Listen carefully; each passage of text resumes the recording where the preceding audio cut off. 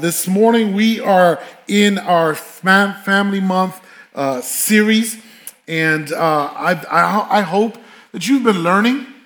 I hope that you have been applying the messages that we've been sharing over the last several weeks, because they've been absolutely so good for us to learn and grow from. And today will be no different, as we are in week 3 of our Family Month series. And so we've been talking about families. We've been talking about how we can be and do better in our relationships. We've been talking about how we see and handle our relationships with the people that we love and care about the most, based on how we were raised. Right, how our parents raised us and what we were exposed to, based on the influences that surround us, whether that be from other families that we have seen, social media, TV shows. I grew up watching Different Strokes, and that was probably one of the best shows I watched. Anyway, those are the things that go through my head. We're going to move on right along. And often, when it comes to our relationships, the way we think things ought to be isn't the way they really are. And so we have been discussing the 5 lies that ruin relationships. And today, the next lie that we want to address is everyone should sacrifice themselves for the sake of the family. Everyone should sacrifice themselves for the sake of the family. Maybe you have heard this before. Maybe you actually have said this before in your circle of that includes your family there. And this was such a difficult, I'll give the disclaimer, this was such a difficult message for me to write. I spent a lot of time in tears, because if I was to put the mirror in front of me, I've probably have been guilty of what we're going to share today. Not probably, I have been guilty of it. And so I hope this ministers to you and speaks to you and your family. But for those who have multiple kids, how many times have your kids argued because you gave them a chore to do, and one of the kids complained that they were doing more than everyone else, and that it wasn't fair? Amen. That happens in my house. That happens in my house all of the time, including Dad. And what's crazy is that you try to intervene, but everyone has got their own perspective and excuses. No, I'm helping. No, well, that's not enough. You're not doing enough. It's not my fault. It's not my fault your part took longer than mine. Or why don't you, maybe if you did your part better. Maybe if I had your part, it would, the back and forth, the bickering, the arguing, it goes on and on. And these are tough disputes to solve, because they believe the work should be evenly divided principally, just not practically. However, it doesn't work out that way in adult life. That's not the way it plays out. In every relational dynamic, there is some form of inequality, right? There's some form of like it's not going to be fair. It's not going to be just. And we have to come to terms with that. Someone is doing more than someone else, or at least they feel like they're doing more than everyone else. Sometimes we get in these same circular arguments in our own marriages. Ever played Who's More Tired Than Who as adults? In your relationship, in your marriage? I love that one. It's so much fun. And the best part is that no one ever wins. But you both get mad and bent out of shape and you feel insulted. It's the best. Who's more tired than who? But for all of the couples who openly argue about it, there are a lot more couples who kind of just fall into a rhythm and they just accept it as reality, even though they don't like it. It is what it is. To them, there doesn't seem to be any point in talking about it because they can't find a way to actually solve it. So they just suppress it. They just shove it down and just keep pushing through. But friends, when we overgive and overserve over and over and over again, we end up bitter and resentful. We get upset a little more quicker. And we get mad at the people we love and care about. We become so disconnected from how truly empty and exhausted that we are. We don't stop doing what we're doing. We just do it angrily and aggressively. We bark out the orders. We catch an attitude. We're annoyed that the people we're serving won't help us, even though we haven't asked them to and probably wouldn't accept it if they offered. A lot of people who experience this don't actually talk about it. They just quietly carry it around. You know where it does come out, where it does seep out? In counseling sessions. When they go see a counselor. In a book by a well-known Christian counselor, he wrote that some of the most common things that he hears from people talking about their family dynamics are, I can't do this anymore. All I do is give and give. I pour myself into everything else until there's nothing left. I don't know who I am outside of doing what they need. I feel exhausted, depleted, cheated, and dead inside. Another comment is my partner doesn't appreciate how demanding it is to do as much as I do for the kids and around the house. I don't know what they think I do all day, but they treat me like it's nothing. I'm worn out doing what's best for everyone else. When is it allowed to be about me for once? If I complain about being overwhelmed, I'm told I'm too emotional. And for all the people who say stuff like this in counseling, there are a whole bunch of other people or more people who don't go to counseling because they're convinced it won't make a difference. Maybe they've been told before, this is just the way it is. Family requires sacrifice. I don't know what to tell you. Suck it up. Family first. And yet, for some of us, it's even worse because we're convinced that this isn't just the way it is, it's the way of God. It's the way that God wants it. We're supposed to sacrifice and lay down our lives for each other, right? That's what the Word of God teaches us. After all, God said things like this in Scripture. Offer yourself as a sacrifice, Romans 12:1. If you want to be first, you must be a slave, Matthew 20:27. Deny yourself and take up your cross, Luke 9:23. If you're convinced, consistent, quiet, unquestioned, one-sided sacrifice is all that God wants from you, friends, and I want to tell you this morning that you're going to end up hating Him and anything that He has to say. But is that a fair assessment? Is it really fair to say that or come to that conclusion? Look at the reality is, right? These passages present us a sort of like a paradox, if you would, right?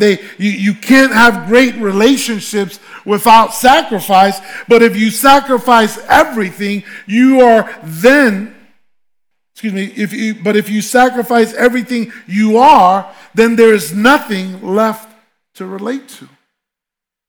Have you been there? Have you come to that fork in the road before? So let's start off today by defining what is sacrifice. Sacrifice is the willingness to give up something of value that you own for the sake of someone else. That's what the definition of sacrifice is. To willingly give up something that you own, whether that be resources, time, energy, effort, whatever that case may be, for the benefit of someone else. It's choosing to lay down an aspect of yourself for someone else out of the love that you have for them. So, if that is the understanding, then it can lead us to this next point, that sacrificial love flows from a state of life-giving abundance, not emptiness. Does that make sense? That in order to give of yourself, you got to have something to give. But for some of us, the definition has become sort of warped in our mind, and we've mislabeled self-sacrifice as self-abandonment. We've traded the virtue of, we've traded the virtue of humility for its subdued, sinful counterfeits like self-doubt, self-loathing, and self-betrayal. And once this becomes your habit, once this becomes the way you do life, right? This is the track that you're on, it's really hard to break. You get stuck in a cycle of over-serving and over-giving, overextending, and becoming quietly more bitter, resentful, and angry, breaking down and blowing up, blaming everyone else. Then, once everything is gone, you begin to disengage, to separate yourself, and start disappearing altogether. But what's crazy is then after a while, the feelings of loneliness and uselessness start tugging at you, and they prompt you to reluctantly re-engage, still boundaryless, and repeat the cycle over and over again. I don't know if this is speaking to anyone here today, but it's definitely speaking in my household. And it happens to the best of us. Let me give you an example from someone in the Old Testament that we're going to reference throughout our time this morning. Exodus 18 gives us the story of Moses and his father-in-law, Jethro, right? And we start on verse 13. It says, the next day, Moses took his seat to hear the people's disputes against each other. They waited before him from morning till evening. When Moses, his father-in-law, saw all that Moses was doing for the people, he asked, really simply, what are you really accomplishing here? What are you really accomplishing here? And that is a great question. Great question. You see, a lot of us watch what someone else is doing and offer up our advice. Right? We offer up our own advice without even knowing what they're trying to accomplish. Like, hey, if you did it this way, this is what could result. Well, nobody asked you. Right? How do you even know what I'm trying to to accomplish here? Friends, to be honest, good advice aimed at the wrong objective is bad advice. It sounds good like good advice, but if you don't know what the end goal is, your good advice is actually bad advice. Getting quiet in here. Now, Jethro, who's Moses' father-in-law, right? He's a wise man. He is asking the right questions before offering any suggestions, right? His question was, what are you really accomplishing here? He wants to know, what's the end goal here? What's the finish line? What are we trying to accomplish? And so he's asking the right questions before offering any suggestions. And what makes it even more brilliant is that as helpful as it would be for Jethro to hear the answer, it's even more helpful for Moses to wrestle with that question. For Moses to sit there and be like, let me try to figure that out, what I'm trying to accomplish. And so this morning I have a question for you. What about you? When it comes to your dynamics in your family, in this season of your life, what are you trying to accomplish? Some of you are just doing things. Just doing things. It's been a long time since you've stopped to think about what you are trying to really accomplish for you and your family. You've been doing what you've always done. You're living impulsively, not intentionally. And this morning, I want you to think about that for a second. What is your end goal with your family? What are you trying to do? Let's go back to the story. And after Jethro gives him the initial inquiry, he then follows that up, right? He asks Moses, why is he doing it this way? He says, why are you trying to do all this alone while everyone stands around you from morning to evening? So he's bringing these thought-provoking questions unto Moses. And this is also incredible. It's absolutely brilliant because Jethro's second question is this the best way to accomplish your objective? He observes that Moses is actually doing all of the work. Right?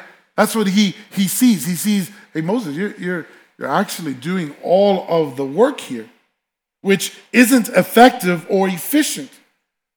But it is exhausting. It is exhausting. He's feeling it.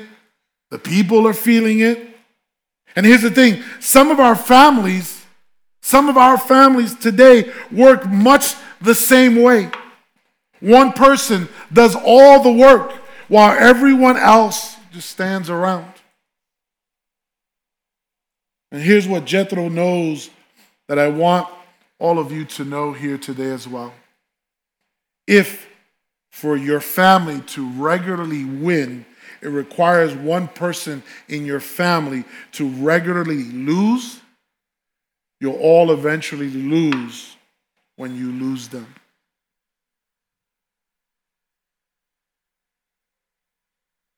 If in your family, in order to win, it's going to require for one person to be the sacrificial lamb in your household, in your family, eventually you're going to lose. And you're going to lose that person. At the same time, nobody can make you do something that you don't allow them to do. Nobody can draw the appropriate boundaries in your life but you. They can help and empower you, but they cannot do it for you. Every exhausted person I've ever met is complicit in creating their own exhaustion.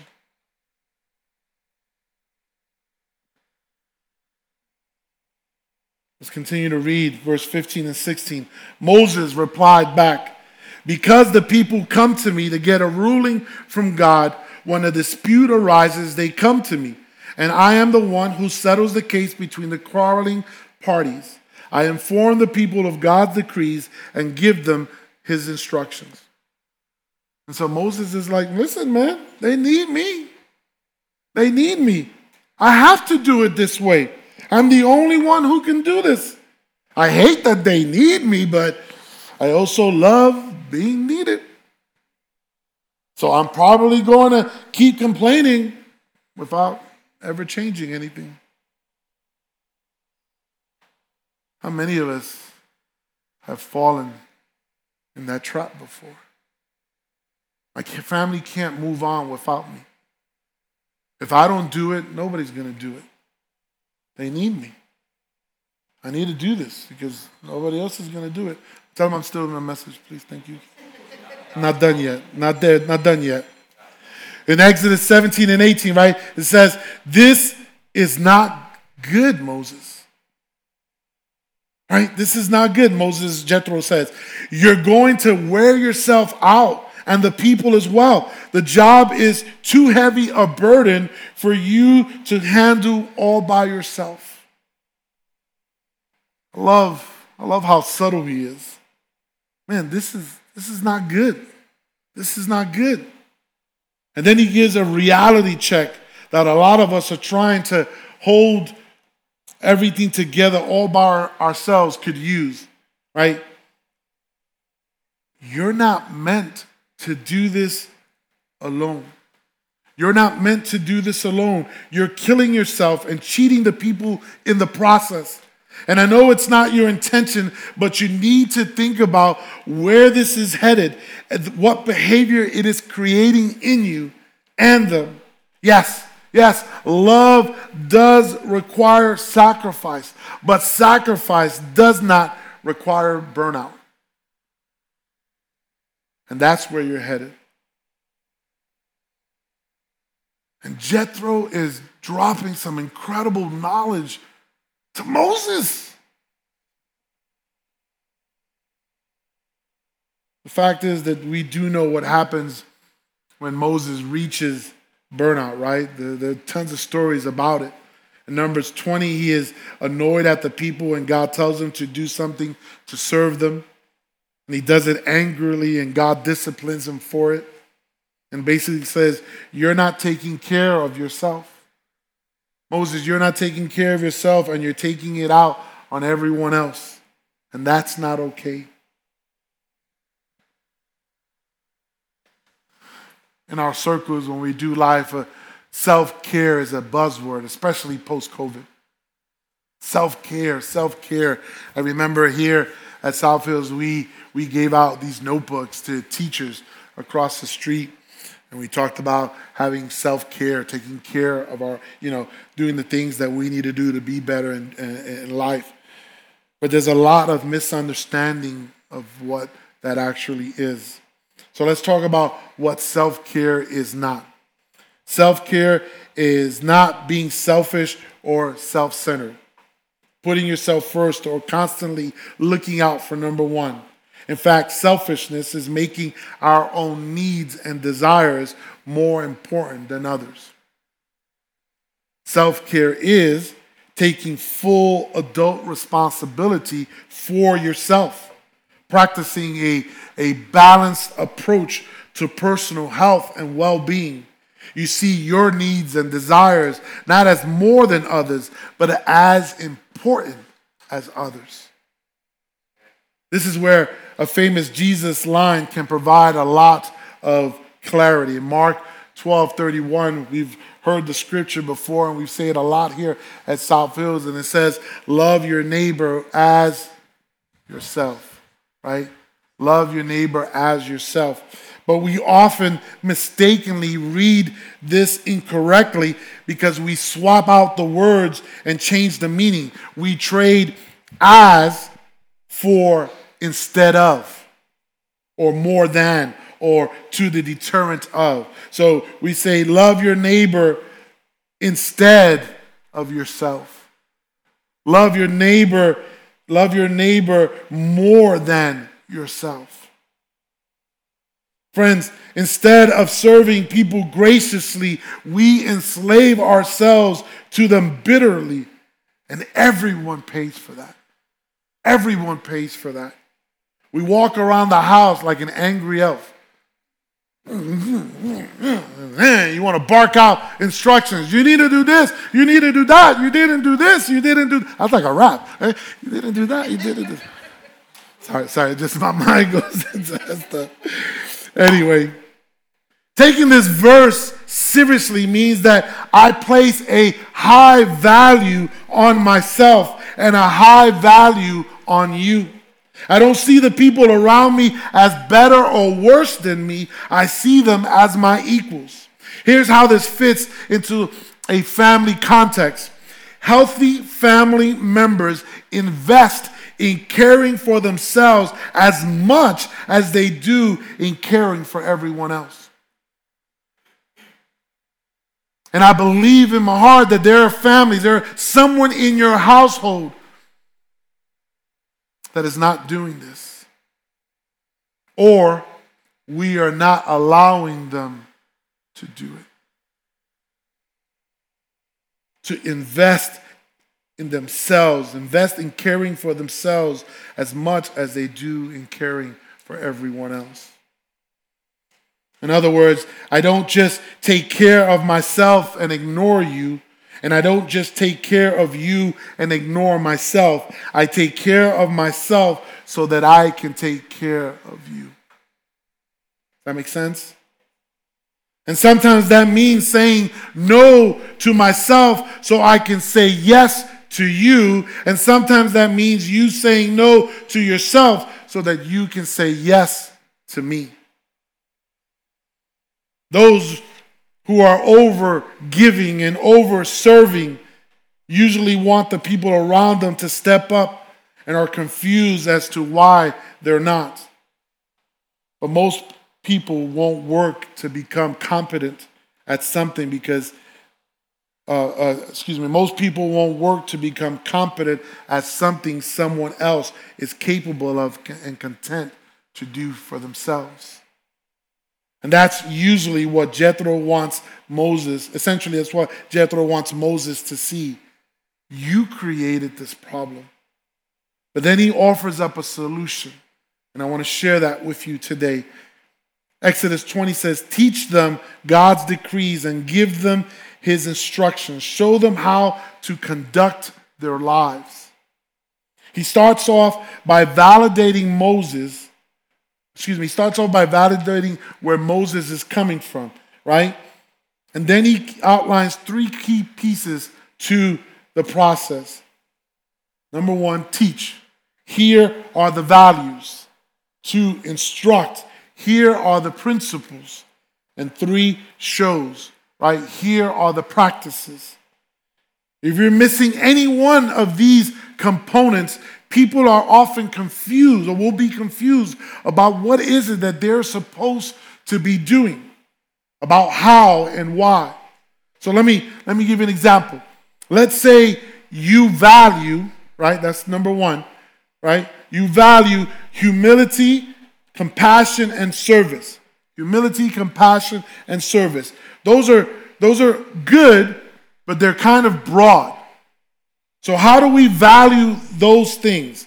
There are a lot of principles that help you apply those values, right? But one might be we take ownership. We take ownership of how our behavior affects other people. But Pastor, how do we apply that principle on an everyday relational situation? Well, one practice of that might be the way you approach an apology. Right? I'm sorry I hurt you. Please forgive me. How can I make it right? Now, you'll have only a couple of values, but there might be a lot more principles to that, and there might be even more practices, right? Things that you can practice to grow into those principles. It's important that we kind of take heed to this because if the end goal is to be better and do better in our relationships, we need to try to figure this out. So let me close up this morning.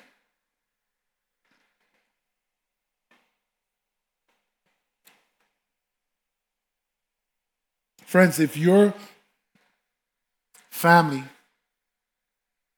doesn't seem to be at peace, and you yourself don't feel at peace about what's going on in the dynamics of your home, I think it's important that we ask the question, why?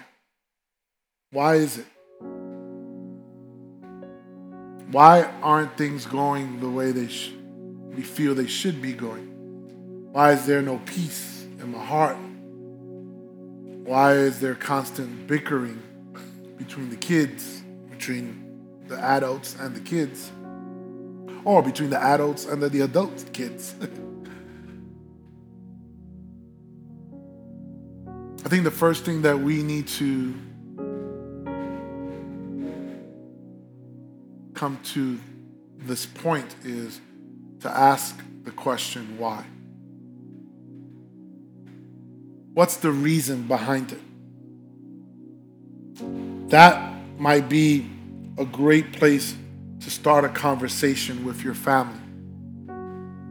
It might require that you all have a sit down at the table, making sure not to exclude anyone.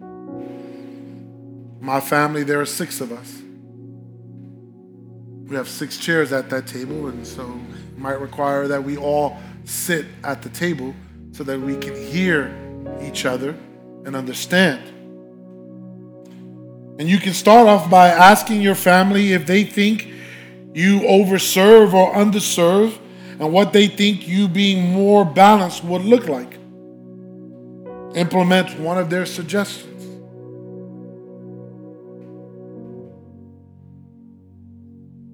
Listen, if you don't take care of yourself, you won't be able to take care of others. And my wife is, she's in a lot of pain today. She's been in a lot of pain over the last several days, and her sciatica nerve is acting a fool and causing her a lot of discomfort. And I find myself running around trying to balance a lot of plates, trying to figure things out, moving a lot of pieces, because my kids require, things, and they want to do things, and I'm trying to keep it as normal as possible. And as I kind of broke down before God, I didn't realize that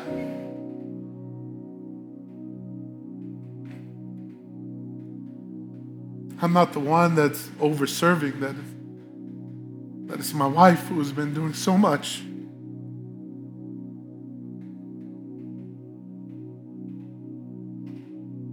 And we've taken that for granted in my house.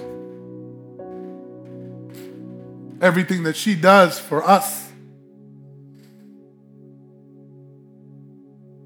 And there have been moments where she just kind of does it, and we just sit back and be like, oh, cool. And we've taken her for granted.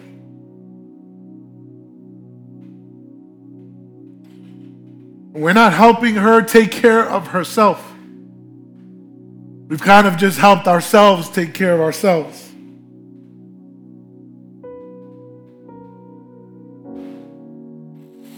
And Jesus understood how important it was to take care of yourself so that you can later be in a position to take care of others. He modeled that for his disciples and gave us examples all throughout Scripture on how to lead others and to lead others and parent our families.